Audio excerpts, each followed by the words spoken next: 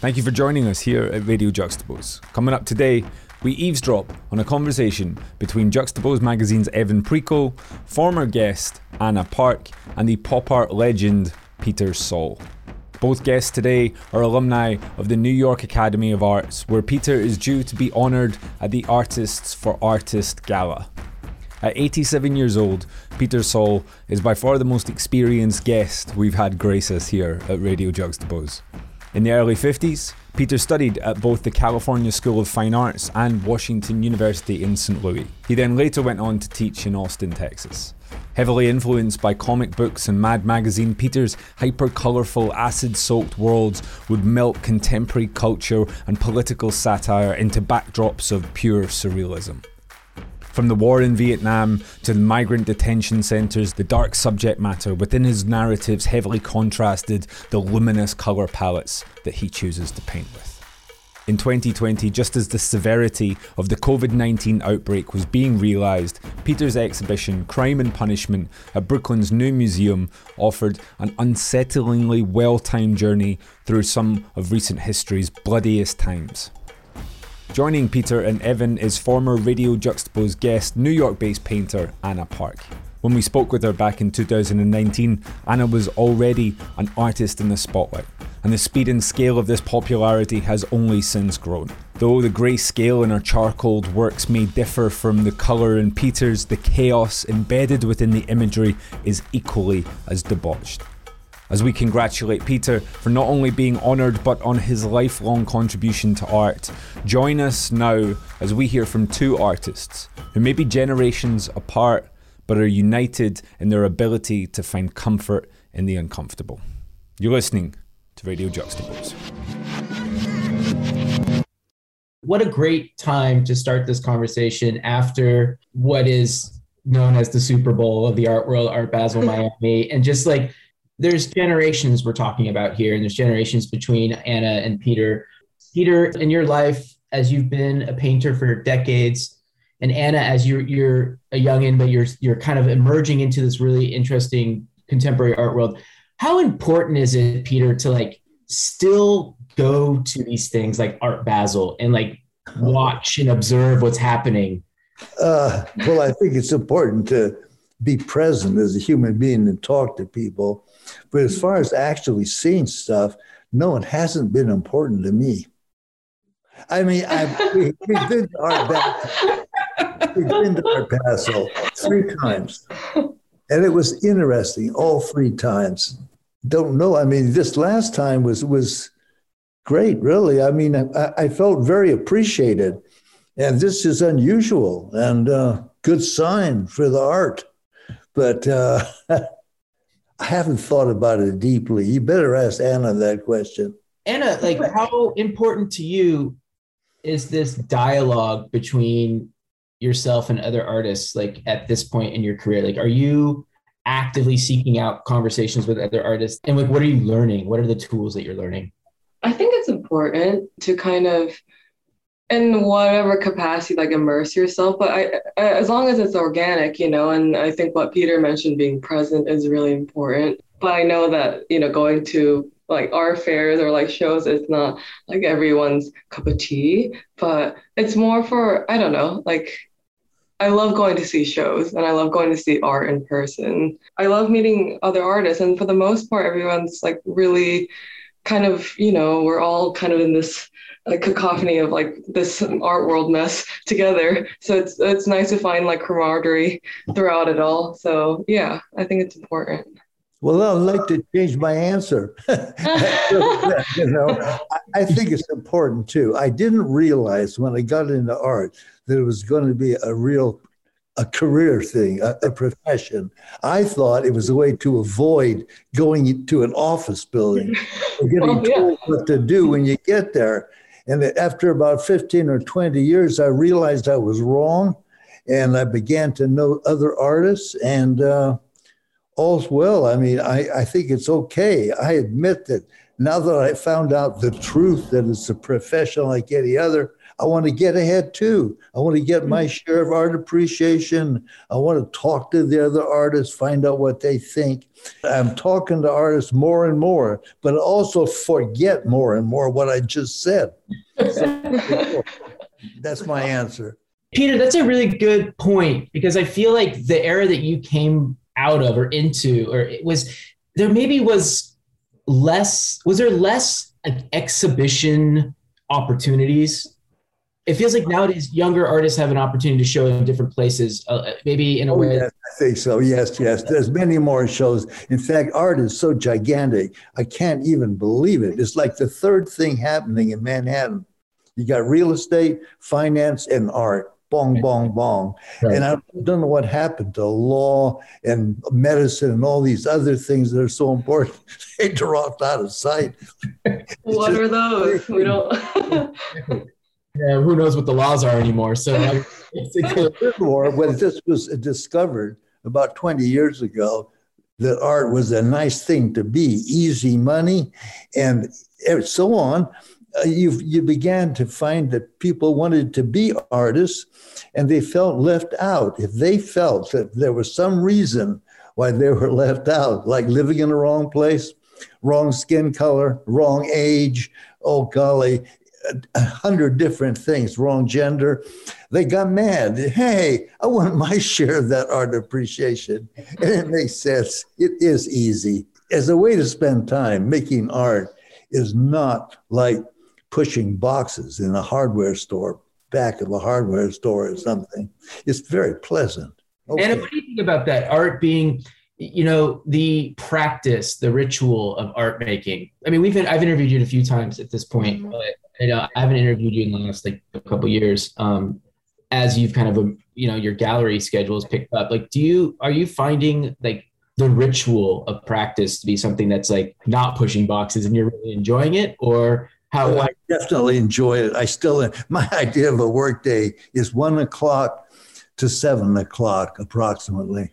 That's nice. That's like goals, Yeah, that structure is what I'm looking for. I think it's like a privilege, that we get to do this every day. And I could have never imagined like I could be doing it to sustain myself. And I don't know, obviously there's days where I'm just like pretty much crying in a corner, or just, my worst day possible. I'm realizing it's probably the best day I'll have like back home, when I was stuck in like suburban Utah.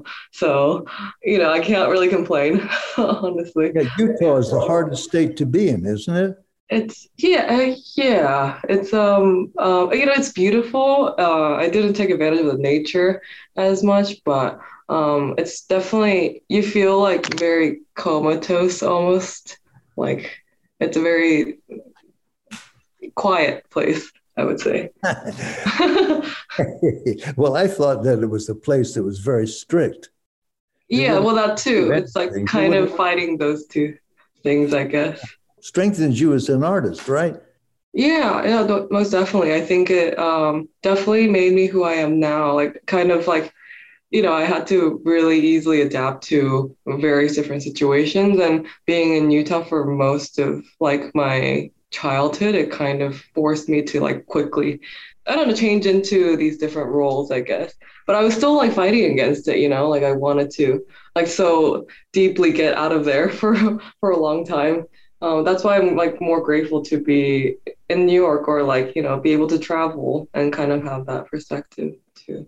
I'm actually really glad the conversation is heading this direction, because I had this in my notes about how strict rules make you break rules. Mm-hmm. And Peter, you came from a time where like maybe the subject matter you were painting was definitely breaking rules. And Anna, as if like you coming from Utah, like you were breaking rules as well personally, and if not just culturally. Like what do you guys think about the idea of breaking rules as an artist, or breaking habits and that creating new rules? It's what you define it as, right? Like, well, either the environment kind of drives you to challenge yourself and to break these rules, or you set these rules yourself, like these parameters. Like I feel like with the medium I chose for myself, it's very strict parameters, and maybe that's kind of a reflection of like where I was living in Utah, where I was trying to find a way, like a more creative way to kind of find my own. Well, I'm glad you paint pictures. We have in common large rectangular surface, right? Yeah. That's good. But today, art could be anything. You can make a movie of an ice cube melting. It's probably been done 25 times by graduate students, that kind of thing. It could be anything. Art only means man-made. So theoretically, according to the language, a salad bowl is just as much art as Rembrandt's Night Watch. Mm-hmm. They're just both examples of art, You remember like the first art review you ever got and what it said? Not exactly, but I was soon discovered to be the worst of the pop artists, and I just kept on going. I kind of enjoyed that. I looked upon art as a rebellion against my fate. My fate was to put on a necktie, go to an office building, and talk about money if you're successful. If you're unsuccessful, you're in the basement shoving around cartons. So that's the thing. And I didn't want to do either one. I just didn't want to. I refused to be told what to do, and I haven't been, and all's well. Donald Judd gave me a bad review, but I've forgotten it, Also, other people, very important critics, Lawrence Alloway, the one who was married to Frank Stella, who is that, woman? Barbara Rose. Yeah, the thing is, I understand now that from the art critic's point of view, they have to give a bad review to somebody. And it's more practical to give it to someone who lives in a foreign country and is not about to show up. You don't want to give your bad review to the person next door living in a loft. And he might see you in the bar and take offense. That's my actual thought. That is a really good point. I had this conversation, I've had a few of these conversations with artists who feel as if often their home country will give them the worst reviews, but then they will end up getting they always end up getting like a museum retrospective in their home country first. It's like a weird kind of like a conversation with criticism of their career. It sounds to me like a great deal. I'd say yes to that, Who cares about the reviews? You get to show your work in a museum. Figurative art was something that as of, almost 15 years ago was something that wasn't as, critically acclaimed as it has been recently. Like, I just want to talk about how you got yourself into figurative art at school and maybe how a generation of peers has been doing figurative art. It was kind of like a natural thing. My old mentor, he told me if I could draw the figure, I could do anything. And, me being like 15 and 16, I was like, you're right. Like I should be able to master whatever, it is, like painting or drawing the figure. And it, you're constantly like interacting with other human beings. And I think it's natural of us to kind of want to depict that. And maybe that's also why there's this like huge excitement and resurgence for figuration. I don't know. And also being in New York Academy of Art, the reason why I went to the school was because that was touted, like a lot of focus was on it. And that's kind of what I was seeking for maybe in my previous, at Pratt, which is more like conceptual. So it was a good balance of like having both those things. Yeah. Peter, what would you say that what you gained or like what you kind of saw from your peers years ago about figurative painting? What did I learn? Or what was the conversation about figurative art when you first started? Well, art was supposed to be figurative, but it was understood that the exciting part of it was abstract expressionism. And if you wanted to be part of the future, that was it. So I was just very careful to be rebellious against what was expected of me. I realized right away that you have to be different to be noticed, that it's pointless to be a modern artist like every other modern artist. There were too many modern artists, even in 1950, to even remember their names. No kidding. And now, of course, there's like 800,000 modern artists worldwide. And you're not going to know even the tiniest fraction, or as anyone else. It's just a huge thing like law, medicine, or anything else. I don't know why that is exactly, but anyway, so art was figurative, and for some reason, I don't understand. The artists who were figurative in 1948, whenever I think it was about, they didn't continue to get more interesting. They somehow just sort of conked out. I would have been more interesting myself. If it had been me who was Reginald Marsh in 1948 or whatever, if he was alive then, name occurred to me, I would definitely have tried harder to be more interesting to look at, to counteract Jackson Pollock and de Kooning and Rothko and so on, who weren't all that interesting to look at, in my opinion. Mainly they were really interesting to know about. They got drunk, you know what I mean? They did the wrong thing. They tormented women, you know, all that kind of thing. Like, oh, they were bad. Okay. But their actual artwork wasn't that interesting to look at. And my actual opinion is that you have to have the human figure or something to do with the human form in order to be interesting to look at. Otherwise, you got to use something else, like price tag. It's got to cost $10 million. Okay, I'll look at it. You know what I mean? That kind of thing, which doesn't really count, in my opinion. In my opinion, the only thing that really matters is the visual. You got to have the visuals. And that means you got to have the figure. So was that something that was being taught at the time in art school, or is that something that you rebelled against and started to do? Well, all my thinking is my own, I think, in this. I mean, I can barely remember art school. Art school was something that happened between 52 and 56. And it was a long time ago. And the teachers liked me. They liked that I wanted to be an artist, even if they thought my work was nonsense. You know, they were so grateful for my being there, because all students were taking something called commercial art. And if it hadn't been for a tiny group, including me, they wouldn't have had a job. Did you go into art school thinking that you were going to be like a commercial illustrator, or did you think you were going to be an exhibiting fine artist painter? Well, I knew I was going to be a painter. The art school was chosen by my parents to give me a chance to reconsider my very disastrous change of mind from business to art. I mean, it's just like, it wasn't on this radar to be an artist in 1950 in America. It just wasn't something you thought about. It's all history now. I think the important thing right now is probably different. There's so many artists, and the work all looks so good somewhat. I mean, hundreds of thousands of people have mastered fine arts, everything about it, from looking different to looking good. Well, it's just like, it's incredible. It'll have to be redefined somehow during the next 40 or 50 years. There'll have to be a redefinition. Art form will have to be published locally just to include the shows nearby, you know, that kind of thing. And did you go into art school thinking that you were going to be able to have exhibitions? I mean, was that the ambition? The ambition was merely to sell and live through my life without having this affliction of business thrust on me.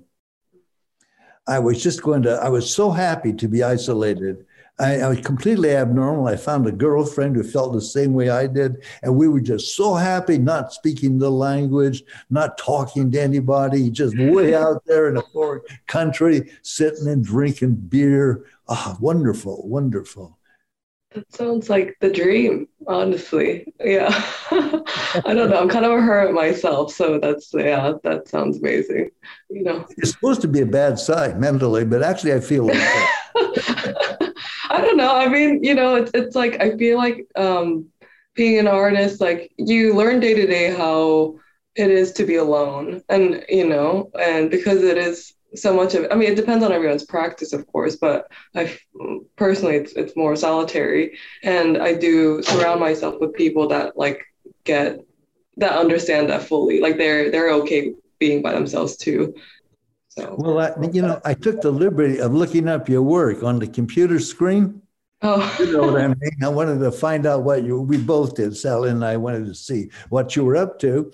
And it seems to me you've chosen a medium, large drawings with chalk or charcoal. Mm-hmm. Yeah. Isn't Yeah. that a very fragile thing that could easily be damaged? And Um, you need helpers to sort of hold it steady, or I wish I had helpers. So it's fairly delicate medium, but it's very forgiving in a way. So I think I like that kind of balance of it. Yeah. Yeah. does that mean if you don't like it, you just flick it with your finger and it falls off, or what? Oh, if I don't like it, I'll just throw it out or burn it. I don't know. Either way. You don't find it hard to handle by yourself physically. Oh, well, I mean, more like the physicality of it because I like working larger, but yeah, it's kind of like a nice I like to be very active with the work and like the only thing is I wish I had more upper body strength for some of the things, but that's hopefully someday. I don't know. Yeah. Oh, they have muscle building classes today. Yeah, yeah, maybe I'll do both. Yeah, how important is it to have like a studio assistant to work with? I mean, do either of you like is that something that Peter, I don't know your studio situation, but is it something that like having a studio assistant is very helpful or is it what you want, or do you guys just like the alone time and don't want that? Well, fortunately, I've just continued to work alone, and Sally works alone downstairs on ceramics, and it's a very nice lifestyle. I mean, we simply don't have assistants, no. Although I'm cheating a little bit when I say that because I might get my stretcher bars from upstate and a guy brings them down and then I go and buy canvas and another person comes and takes it away and puts it together and brings it back. So I always have nice, clean, ready to go surface to paint on, which is nice. Although until that started about 7 or 8 years ago, I used to do everything myself. But as soon as you stop, you don't have the muscle power anymore. That's not cheating, Peter. That's fine. You have people coming in just to drop something off. They're not, that's not cheating. I don't have anyone touch the canvas with me. And I don't ask for any advice on what to do in the painting either, because I don't want to know anyone's opinion. At the end of the day, like you know what's best for the work. I would have a hard time having people work on the pieces. I don't know. It's a very intimate process, and like I don't know how I would be able to have assistants do that. Did the last 18 months or so change either of your practices or routines? Honestly, it was kind of the same. I feel like artists always say like, to be honest. I mean, for sure the mental part of it was definitely jarring, I actually kind of liked there was really no social like obligations and although I miss my friends and family like a part of it I actually was like, oh wow, this is really undisturbed time. I don't know, is that bad to say that? Oh, I felt the same. The last thing I did before the world shut down was I went and saw your show at the New Museum. It was the last social thing I did. Oh yeah, well gee, thank you. Yeah. I think that was the last like big show I saw too before going under lockdown. Yeah. I took a few friends from England to go see your show, and I think we all kind of had this feeling that maybe things were going to slightly alter in the coming weeks, and it was a good goodbye to the modern world a little bit. Yeah. Well, I didn't mind the virus on that level either. I mean, you worry about getting it and your family getting it and so on, but it didn't bother my work day. I don't think it bothered either of our work days. We just calmly continued doing what we do. Do you get to soak in kind of the adulation that you're getting at the moment? Like you've had museum retrospect. Not really. It doesn't soak in because I feel it's not fair if you pay no attention to bad reviews. If you just think they're a joke, then it's not fair to pay a lot of attention to the ones that are good, You have to sort of keep an arm's distance from all reviews and realize that it's just a changing scene. And all objects are basically equal on this level. I mean, it could be Grandma Moses, Picasso, de Kooning, anyone could be honored suddenly. Whoosh, boom, there they are. It could be the worst artist you've ever met. It could be your grandmother, It could be anyone. It could be a teenager. It could be anybody. Anybody can be a world famous artist instantly if enough important people think they are. And that's just the way it is. And if for some reason you're flung into this group towards the top, thank your lucky stars. But I never think of it. I try not to think of art appreciation. I think about art, meaning my pictures, and one person standing in front of one of my pictures. And does my picture have sufficient amount of the interest to be looked at? An art collector told me the average time spent looking at a picture is 7 seconds. And maybe it's true, I don't know, but so often I go to an art show and I don't spend long looking at the pictures, then I feel guilty. And when it's got a lot of human figure, like say Alice Neal, I can look at it longer. I can look at it longer than when it's just important because for some other reason. I have a good time with the human figure. I like to look at the different versions of it. You know, the whole thing. I like Jerome. I like the academic artists. I like the ones that mess it up. I like the whole group. Soutine, he's good too. The whole bunch. I like them all. Did you have to go through a period of time where like every single review and every single moment like really affected you? Or were you, is this like something that you've learned over the years, or is that the approach you've always had? I've always had the approach. It came to me immediately when I got the first reports of my reviews, which were that there was a new kind of world-shaking art movement afoot called pop. And Lichtenstein was the main person, and Rosenquist too. Warhol was not known about yet, but I was slightly known, and I was known as the worst. So I'm the only one that wasn't any good. And I thought, hey, that's okay. But I just got this impression it could be faulty.